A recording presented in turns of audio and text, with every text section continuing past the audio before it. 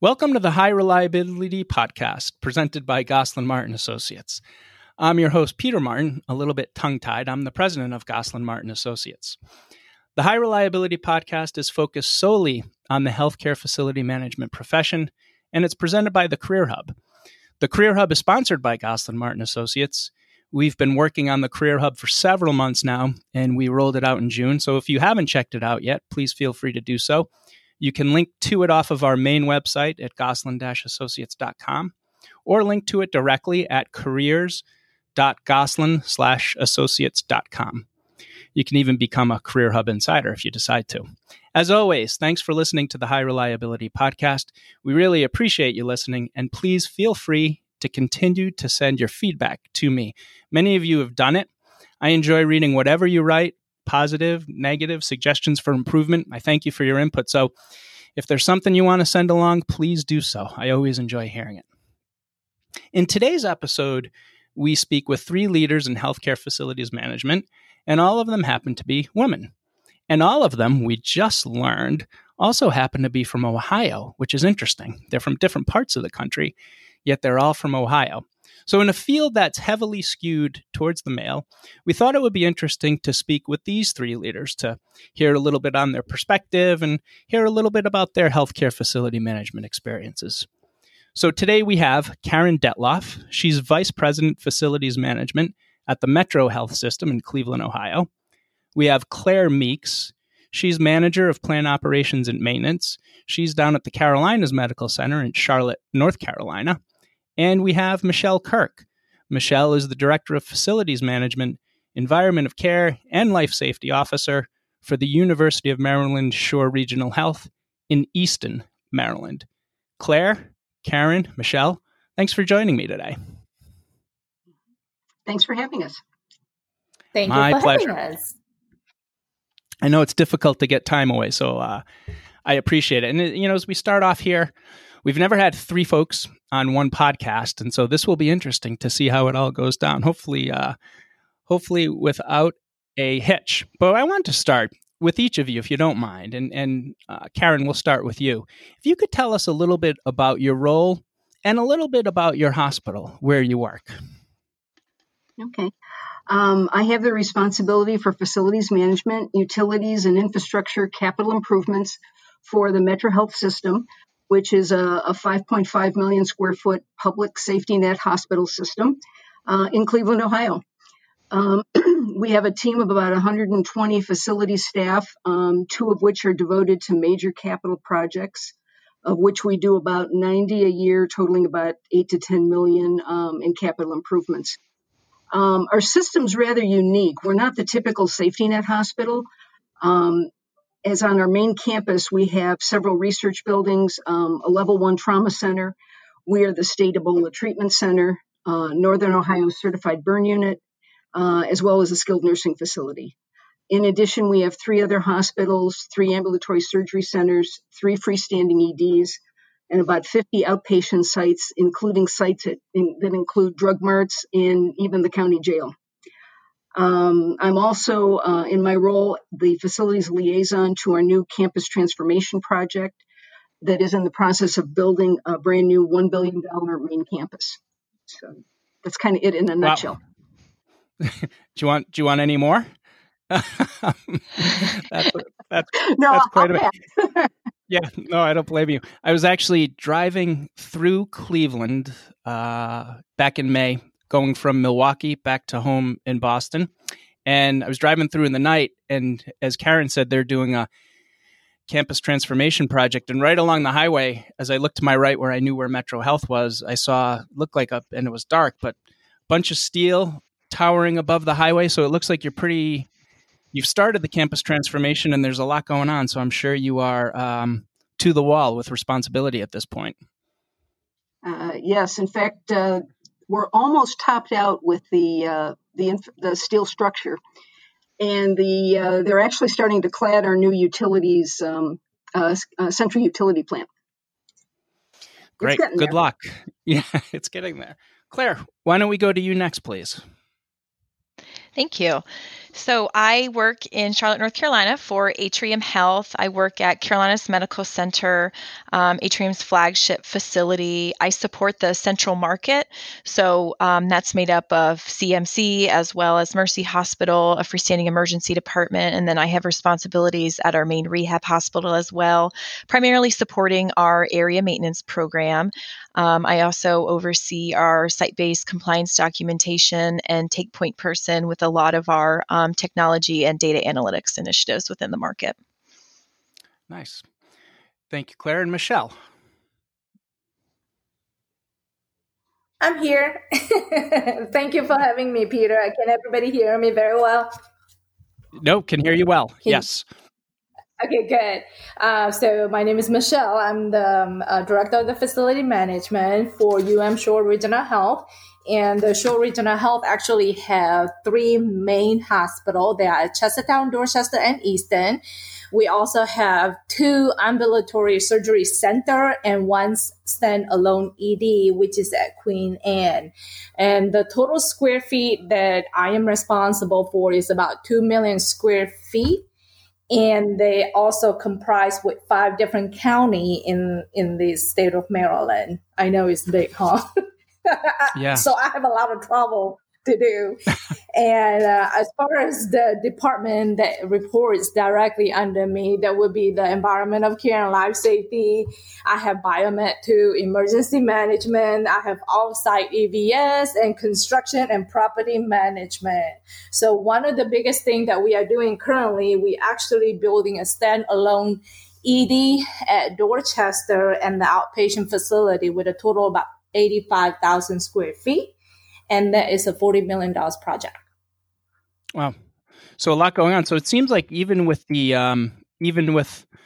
COVID-19 epidemic, construction, your projects have moved forward during this. Is that correct?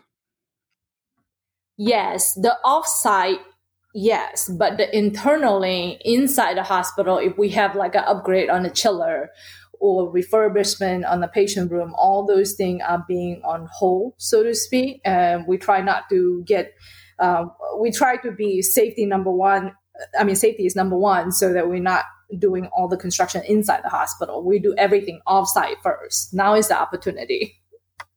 Yeah, that's certainly the case. How long, and Karen, I'll go back to you, and then Claire and Michelle. How long have each of you been working in healthcare, and how long have you been with your organizations? I've been with Metro. Actually, it was 15 years on Sunday. Is my anniversary. Congratulations! Happy anniversary! And I've spent about 30 years in healthcare and another 10 years in construction. Nice. Claire, how about you? I had the pleasure of joining Atrium Health just last November. Prior to that, I worked in Ohio for Ohio State. I've been in healthcare for 5 years now. And prior to that, I worked in facility management in higher education. So probably for another 5 years or so before that. So Claire, that's one of the things that we talk about a lot in our line of work, and I had dealt with them in construction projects previously, is making that transition from higher ed into healthcare. Higher ed facilities management into healthcare.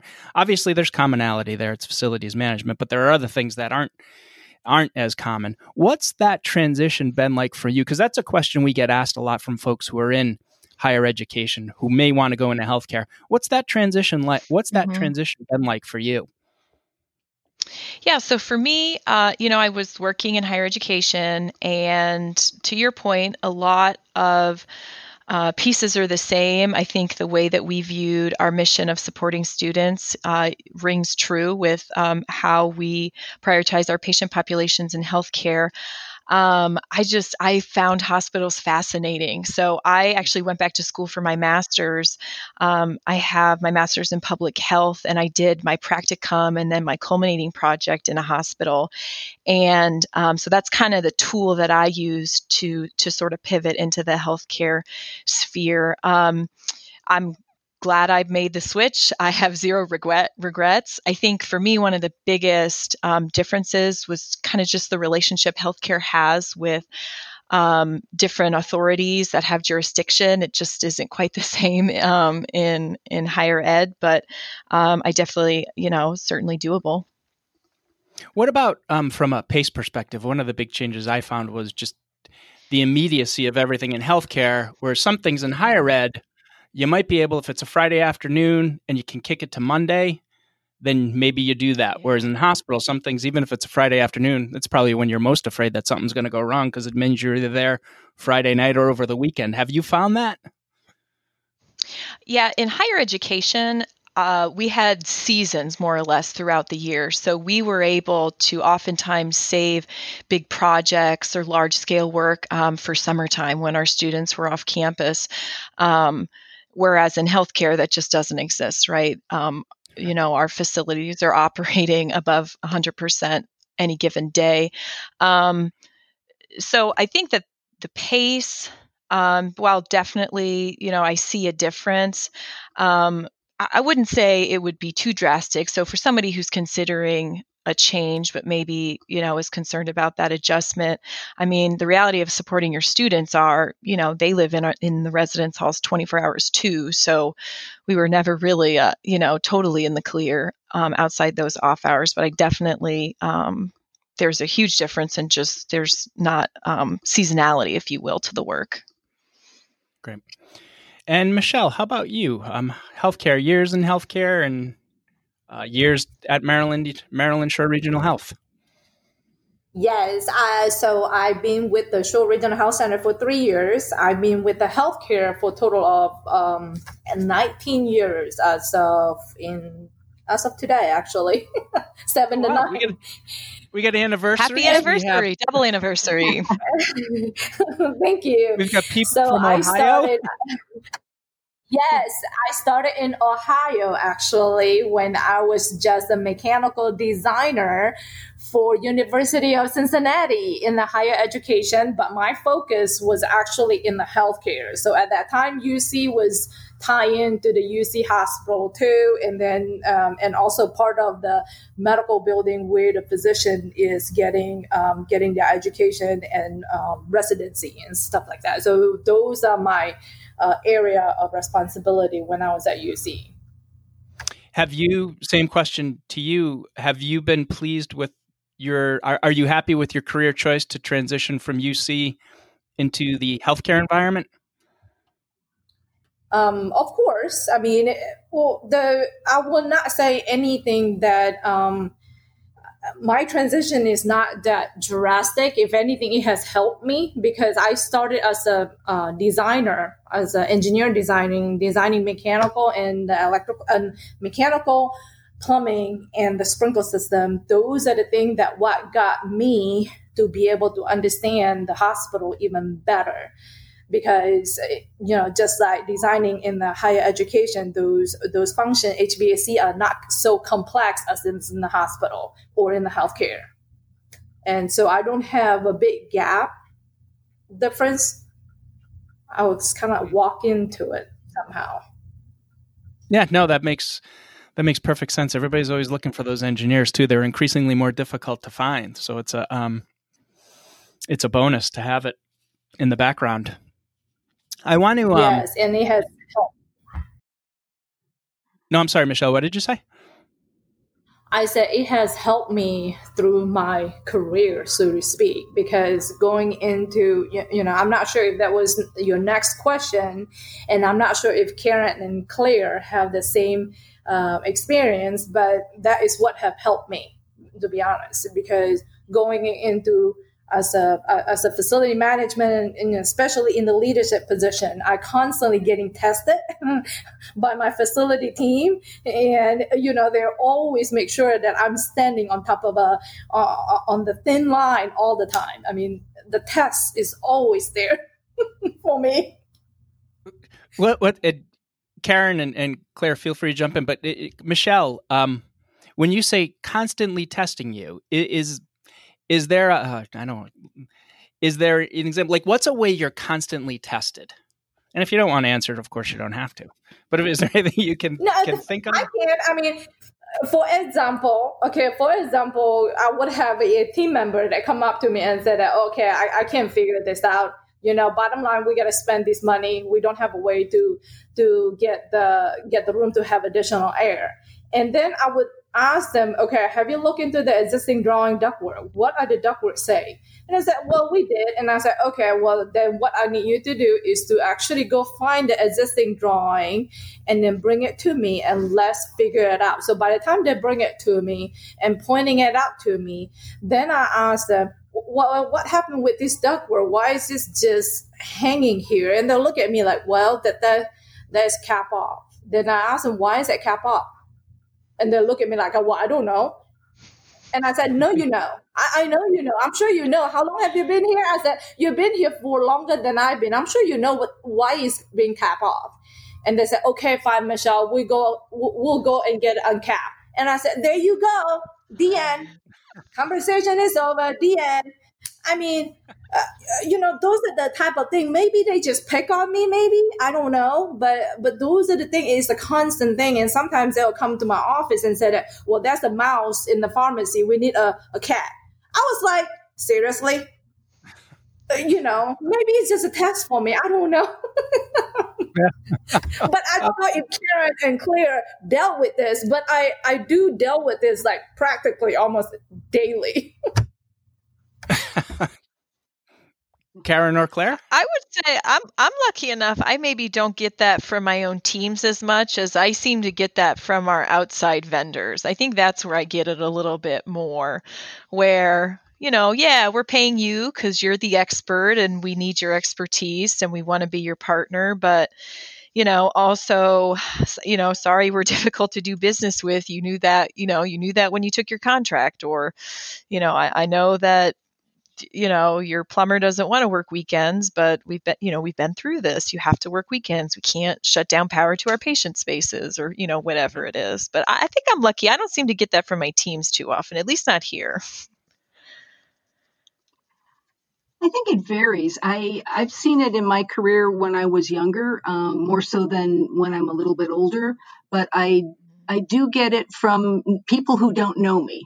They try to throw me off and throw me a curveball. And once they know that I know what I'm talking about, it seems to end. That's your sentence ended as abruptly as it ends when they're trying to test you, I'd imagine. Yep. What and is it? So I have a story. Yeah, I have a story, Peter. Claire Sure. was talking about the vendor. I have a story that I challenged the vendor. So we have a fire damper inspection. A while back ago, and I see a report. So one of the report actually say fail.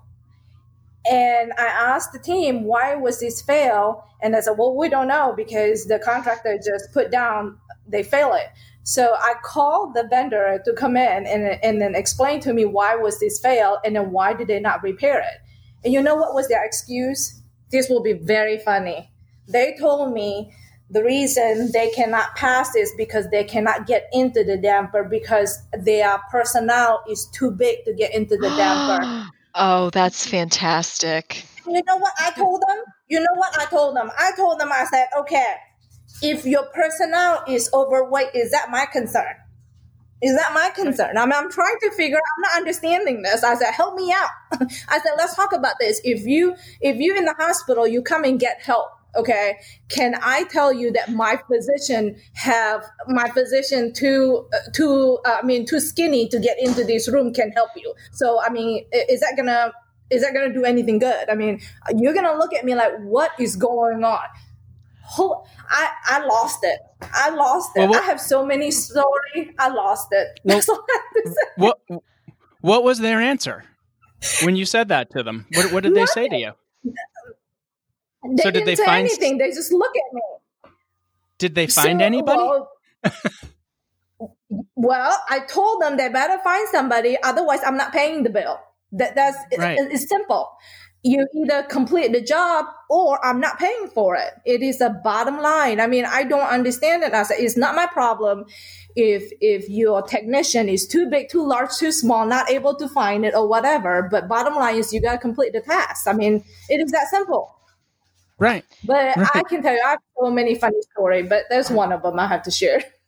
I will say on our topic for today about being women in facilities. So I actually started my career as a maintenance technician, and I think because I was a different size than maybe some of my peers, I actually was quite popular for things like that because I could reach things or I could fit into places. And so, just another reason to hire a diverse workforce. But yeah, I think because I was a different size, it kind of rounded the team out a bit. Takes all kinds, right? So as a maintenance right, it takes all kinds. You were a maintenance technician, excuse me, and then so was your goal when you started out as a maintenance tech, was your goal to progress through? What were you, like, how did that happen? Yeah, I got that. I started that job. So when I was doing my bachelor's, I worked part-time in a type of maintenance role. And then my plans after graduation just didn't happen. They fell through. And so there was this full-time maintenance position open, and I was like, I could do that. And so, no, I would say when I took that job, it wasn't necessarily my goal to kind of be where I am today. I fell in love with facilities, and I just, like I said, I went back to school, took a couple different jobs. And here I am. That's an interesting career evolution. I mean, it just goes to show you never really know where you're going to end up, but you like it and you stayed with it, and now you're there. What's it like? I mean, we know that the healthcare facilities management profession, especially on the FM side, is predominantly male. What's it like? Or is it difficult to be a female working in healthcare facilities management?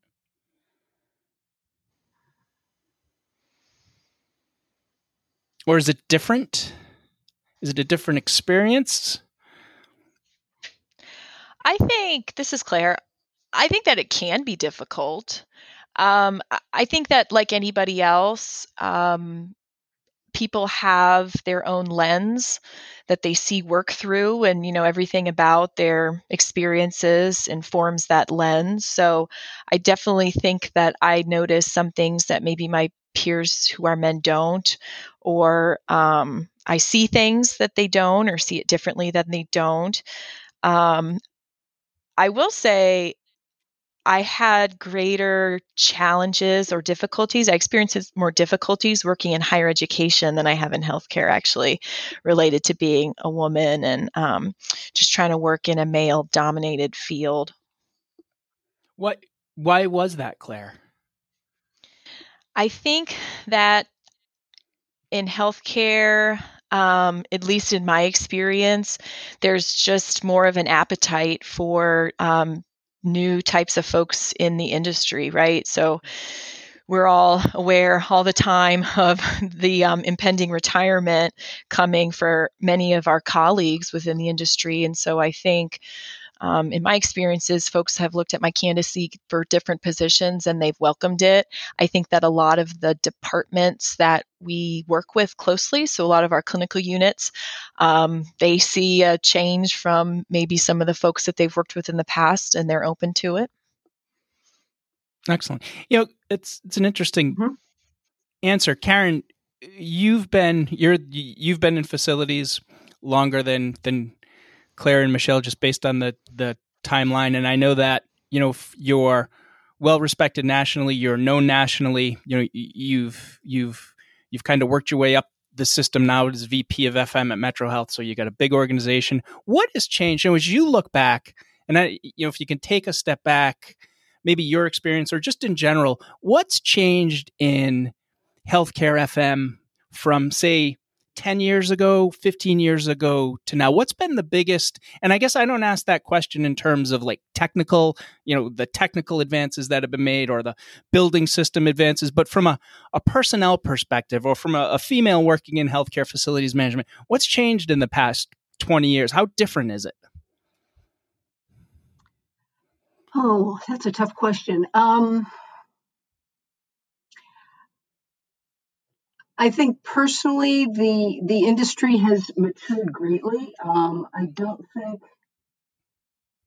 a lot of my colleagues were as technically competent years ago as they are now.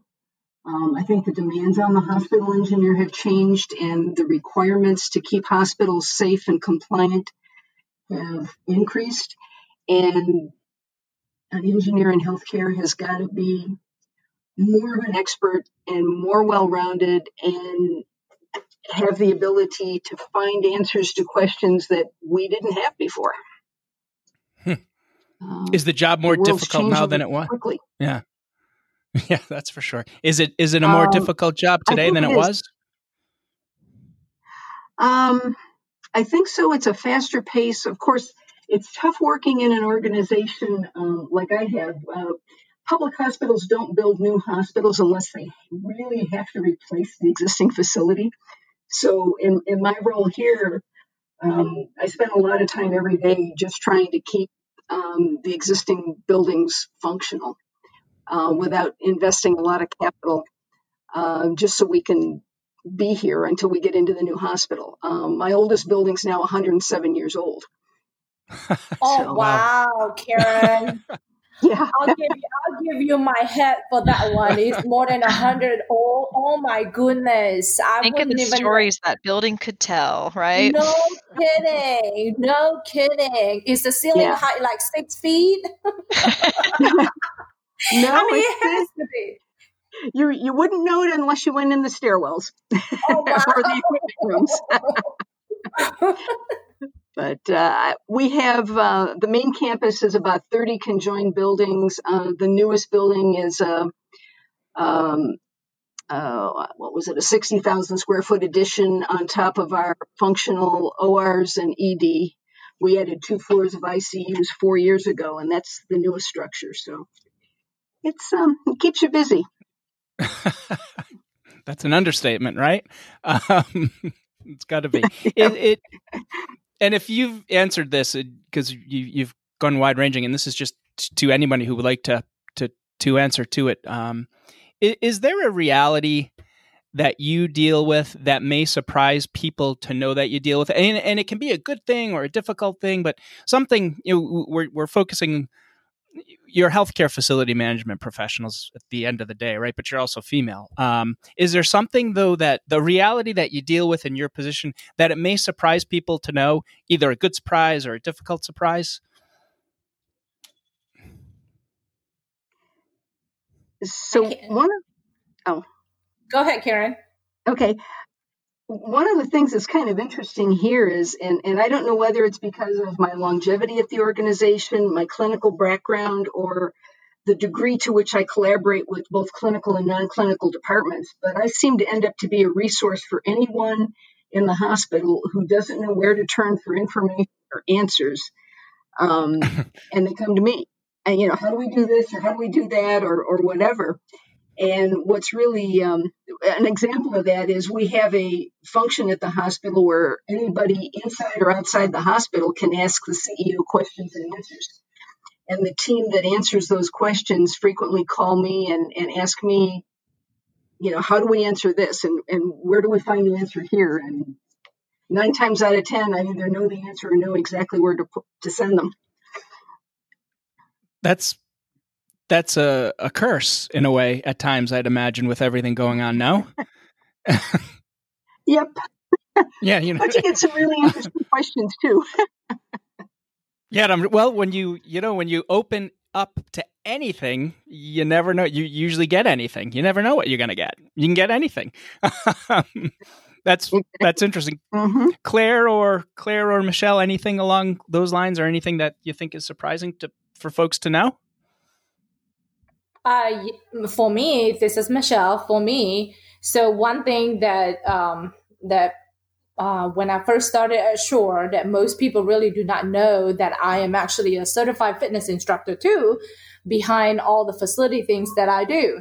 So the reason I'm doing all the fitness stuff is that you can get very stressful with the facility work. Okay. And the only way for me to really get it out is through the fitness. And then plus I don't want to work out by myself. So I tend to teach fitness classes. So most of my fitness people in the class will say that, when the heck did you get all this energy? Well, I said, I got a lot of stressful day at work, and they'll look at me very funny. But then when the facility team find out and knew that I actually teach fitness classes, they look at me like, she's very different. I was going to say something also about what Claire has indicated earlier, that she has been very lucky to work with a team that has less challenging and more acceptable in the female world, in the female. Okay. I think it's really depending on the community. It's also depending on the hospital, like where you go.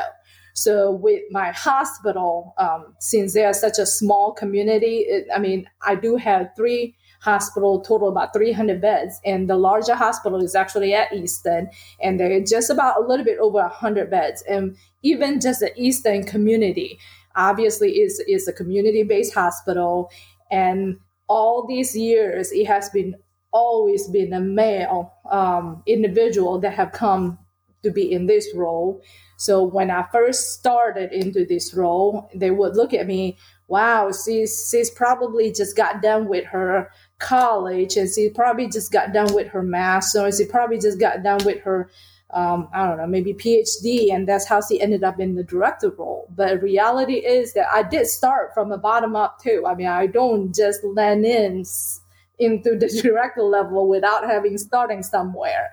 And so majority of it, I receive a lot of perception, a lot of non-reality perception. But then as people getting to know me better, and I am become the resources for everybody pretty much.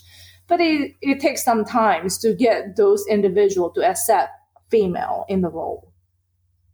And that's the one thing that it's like you just hit on it. It's time, and it takes time. I was going to ask you though, Michelle, going back to being the fitness instructor, have you ever integrated anything from a program, or have you used any of that with your facility staff, either in a team meeting or any way to like icebreaker, or have you ever taken any of those components into your leadership role? Of course, you did not think that I'm not going to use any of it, did you? And do you know that's what why I'm asking. With the team? With a team meeting, I remove all the chair from the office. This is like pre-COVID, okay? Everybody's standing up during the meeting, okay? You know how fast the meeting lasts? Is very fast. And not to mention, when I saw them in the hallway going up to the second floor using elevator, oh no. I'm like, okay, there's a stair around the corner. I'm sad. And then they look at me funny, but then I said, just remember, think about this. I'm investing on your health. So if I don't care about you, I'll let you ride on the elevator. I care about you. That's why I want you to get on the step. I know. So and they all like look at me funny. I get it. And did they go to the stairs? They did. They all go to the stair. And then, I can tell you right now, on my previous hospital, I did the same thing.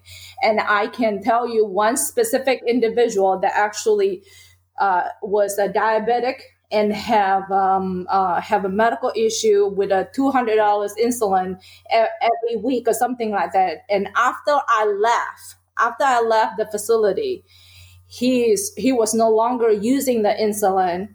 He walked more. Wow. Because it has helped the facility team. Yeah. It has helped, and it's also promoting more of the team morale.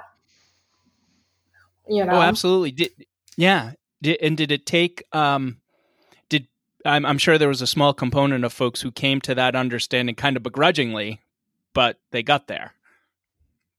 Oh, yes, they got there. They don't like it. But as soon as it turned around, let me tell you, I told people all the time, fitness, when you go to exercise, there's love and hate thing. with my relationship at the hospital with the facility team, there's a love and hate thing. You hate me, the fact that I asked you to do it, but then you love me because the result that you're seeing. Yeah. That's how simple it is. It is. Exactly. Exactly. Yeah. I don't know. Excellent. I didn't expect that to go there, though. But that's why you asked the question, because you never know what's going to come out. It's like an interview. It's like a job interview. No, it's like a job interview. You never know what people are going to say when they're sitting across from you. What advice? Well, Peter, you wanted some surprise. This is a surprise, Peter. No, absolutely. You never script anything. I appreciate your time, and we're coming up kind of to the end of it, but it's been a great conversation, and you're all engaged, and it seems like you like what you're doing, you enjoy what you're doing, you're invested. What advice, and I'm going to go specifically, I've got 2 daughters, and I'm always trying to tell them to, I'm not an engineering person, I'm not a math person, my mind just doesn't work that way, and I always tell them, and they're a little bit younger, old enough, but if you go engineering, you're always going to get a job, you'll always have a job, you can go healthcare facilities. It hasn't worked yet, and they can do whatever they want. But what advice would you give to and we'll focus on a female, on a young lady looking to get into healthcare FM, just based on your experience? What would you tell them that works? And we'll start with Claire. Sure. So if somebody, especially a woman I was talking with, was interested in getting into the industry, I think it's really important. Well, when I look at my career, I found mentors, right? So the person who hired me into my first job into the hospital environment, he wanted me there. He believed in my presence there and what I could add to the team. He made it a point for me to get exposure to the things that make healthcare unique from other industries. Because when you have people like that, allies with your career, then the people who challenge you or who don't think that you are competent or qualified to be there, it doesn't matter, because the folks that you really do want to dedicate your time with are going to work with you. So I think finding mentors is important. I think finding just other folks within the industry who can kind of serve as a resource for you is a great place to start. And again, there's a lot about healthcare facilities that's very unique to the industry, but I don't think that that's by any means a barrier, for somebody who's looking to pivot like I did. Great advice. Karen, how about you? Okay. I think you really have to love what you're doing in the job. Healthcare facility management isn't a job, it's a career. And it's one that you need to be dedicated to. It's not a 9-to-5 job by any stretch of the imagination. And if you really enjoy being challenged, along with a sense of satisfaction of knowing that you've made a difference, that's what it's all about. And you're going to be spending a lot of time in your career doing the work you do every day. And so you really have to enjoy what it is you do. You've got to take the good with the bad in the job and find out that there's more than 50% of it is fun. Yeah, no, that's great. It's funny, as I was listening to you talk, just talking about the 9-to-5, and we should actually do a podcast later on down the road about the work-life balance. Because it's interesting, because as you said, it's not 9-to-5. And we were doing a recruitment once, and the VP said to me, "Hey, Pete," he had interviewed a couple of people, and he said to me, we were following up, getting feedback, and he said to me, "Pete, this work-life balance thing, is this really real?" And I said, it is real, because that's what candidates are going to ask you about. How is there a balance? And so that's a great answer, and it actually gave me an idea for a future podcast, because you're right. I mean, how do you balance everything? Because you still got your life, but you got that responsibility that's always there, and it never leaves. Right. And you know what, Pete? Part of it is you've got a good team of people that you work with and that you've groomed to take over when the going gets rough. It's like last night we had some power outages here, and I had 2 people from my team that were able to manage those, keep everybody else informed and deal with it, so that not any one person is taking the load all the time and doing the tough job day in and day out all by themselves. Yes. Yeah, that'll break anybody over time. Great. Sure. Michelle, you're last. Not last. I agree with Karen completely. No, I agree with what Karen said completely. One thing about the facility management is that you really have to love what you do. And for me, most of the people will look at me that I am a workaholic. And then I would answer them instead of saying that I'm a workaholic. I'm actually not a workaholic. I'm actually love work. So if you look at, there is a book out there by Joe Manby. It's a 7 timeless principle of why people love works. It is a definition of almost like loving somebody, but loving the works in the same time, able to keep yourself, have the life balance. As you mentioned, the life balance. If you follow the 7 principle, you're actually able to accomplish those life work balance. And I also, Peter, how much more time do we have? Can we ask Karen something? I have a question that I want to ask Karen. Yeah, if Karen's got the time, ask her. If people don't want to hear it, they can close off. But this has been great. So yeah, ask away. Well, to me, I mean, knowing the short period of time with these ladies, Claire you have been a very lucky individual that I feel that you have a person that able to mentor you along. For me, I don't have anybody that mentor me. I am literally on my own, and majority of the time, and that is what I'm seeking. I'm seeking for someone to mentor me for my next step. And it seems like I am able to mentor the individual that reports to me, but somehow I don't have anyone that can mentor me to the next step. And the question that I want to ask Karen is, knowing that you have been in the same healthcare for many, many years and grew up from that healthcare, what are the opportunity for someone that has not grew up from that specific healthcare, coming from a different healthcare? Is there any opportunity at all for those individuals that has never grew within the facility, within the healthcare? I'm not quite sure I understand your question. Like someone, growing from a healthcare, like the opportunity from Claire. For example, either Claire or myself, they're going into a different hospital, but is in the higher level executive leadership, like VP or something. I mean, what are their chances and what are their opportunity? Oh, I see what you're saying. I think it's very difficult for women to break into the upper ranks of healthcare.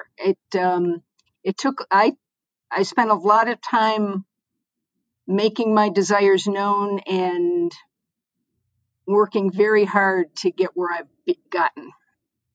And it didn't come easy, and it's not easy. I think it might be easier to find a position in another hospital where they're looking for an upper level position and break in that way, rather than to come up through the ranks in your own organization. That's interesting. So, and Karen, do you think that is because if you're at your organization, you stay at your organization, their perceptions are set and they can't look beyond that, whereas if you're willing to move to another organization, they don't know who you are, but you impress them? What is the cause of that, do you think? I guess that's the question. Why would that be? I think they see you in the role that you're doing, and if you're doing a good job in that role, they see you there and they don't see you in another role. Mm-hmm. Mm-hmm. Oh, I see. Well, then that's dangerous for me then. Yeah, because Well, put it this way. I mean, for me, I'm not sure if it's for Karen or Claire, but for me, if they continue to see me that I'm such a good individual for that position, they'll just keep me in the same position, right? That can happen. I actually had a CEO come to me once before and tell me that he would have promoted me sooner, but he needed me in that role, and therefore. No. Yep. Wow. Yep. I can see that. Mm-hmm. And that might be part of it where and we're kind of getting a feel, but you use some of the leverage that you have, that you've accumulated through conversations where, hey, I'm looking for advancement, and if not here, I'm getting it somewhere else. Sometimes that puts pressure on them. They don't want to lose you, and at least they're more willing to work with you and not pigeonhole you into a role that you're effective in. And, I was just trying to think, Michelle, your mentoring question and just expanding, outreach, things like ASHE, regional engineering societies, the more people you can connect with, like Karen and Claire, and just focus in on that, opens doors for you too. So use your leverage, and not that you're looking to leave. I don't know what you're looking to do. Mm-hmm. But people have leverage. Peter, You use leverage. I and, do. And if they don't want to, it's better to keep somebody than to lose somebody. Because it's tough to find these days. I do. Right. No, I do get a lot of my information from ASHE, and I do connect back and forth with my peers, with other director level peers from other hospital as well. And with their background and experience is different. I mean, I do connect with them back and forth. It's just that my way of seeing that, being promoted into the facility management in the VP level for the female is very hard. It's not something that they would be just like, okay, here you go. And it's not, it take a lot more. I mean, just like what Karen has indicated, it take a lot of her hard work to get there.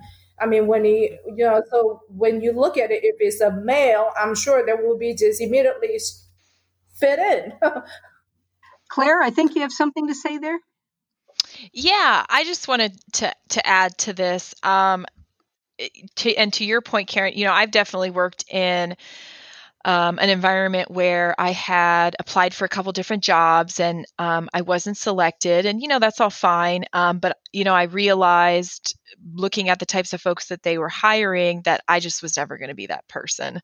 And they kind of were seeing me in the role that I was in at the time.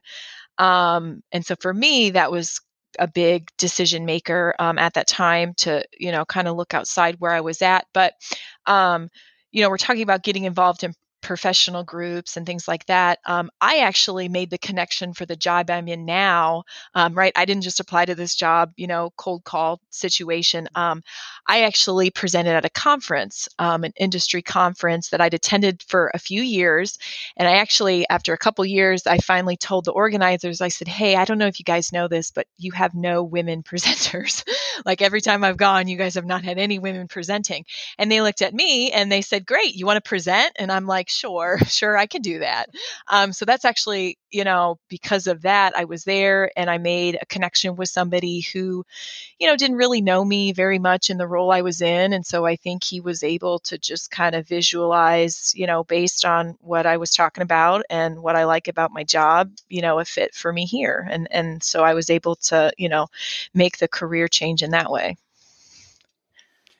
Yeah, those passive connections are so important. And like, Claire, for example, Claire's on the call today. I didn't know Claire. I hadn't worked with Claire before, but Claire's one of the people who has replied to one of my podcasts, and she had some great feedback for me. And I said, you know what, we're trying to set that up. Why don't you join? So it speaks to, it just speaks to advocating for yourself. I tell my kids that all the time, just whatever you are, just you've got to be your own best self advocate. That's not always going to work. I'm not saying it does, but when you advocate, doors can open for you, because one of you mentioned it earlier.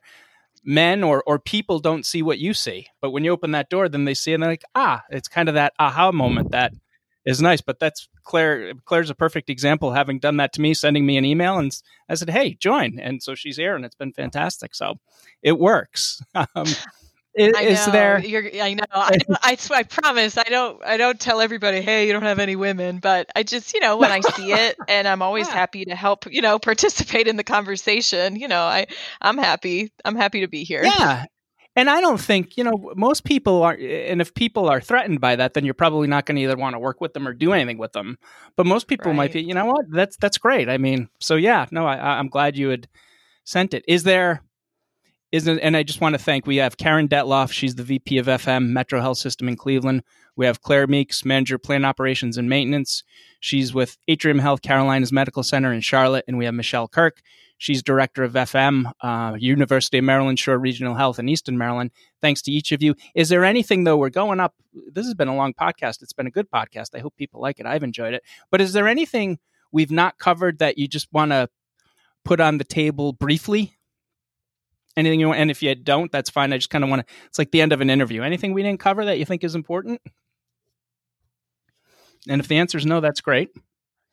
Well, I think I'd just like to say one thing, that I really like facilities management because I like the breadth of the responsibilities, the diversity of the challenges that one faces daily, and really working with talented, engaged people that manage and resolve whatever comes our way. We really are the creative problem solvers in hospitals, and I really like that. I'd agree.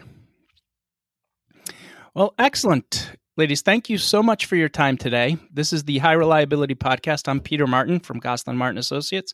Thank you for your time. Ladies, thank you for your time, and have a great day, everybody. We'll see you soon. Thank you for having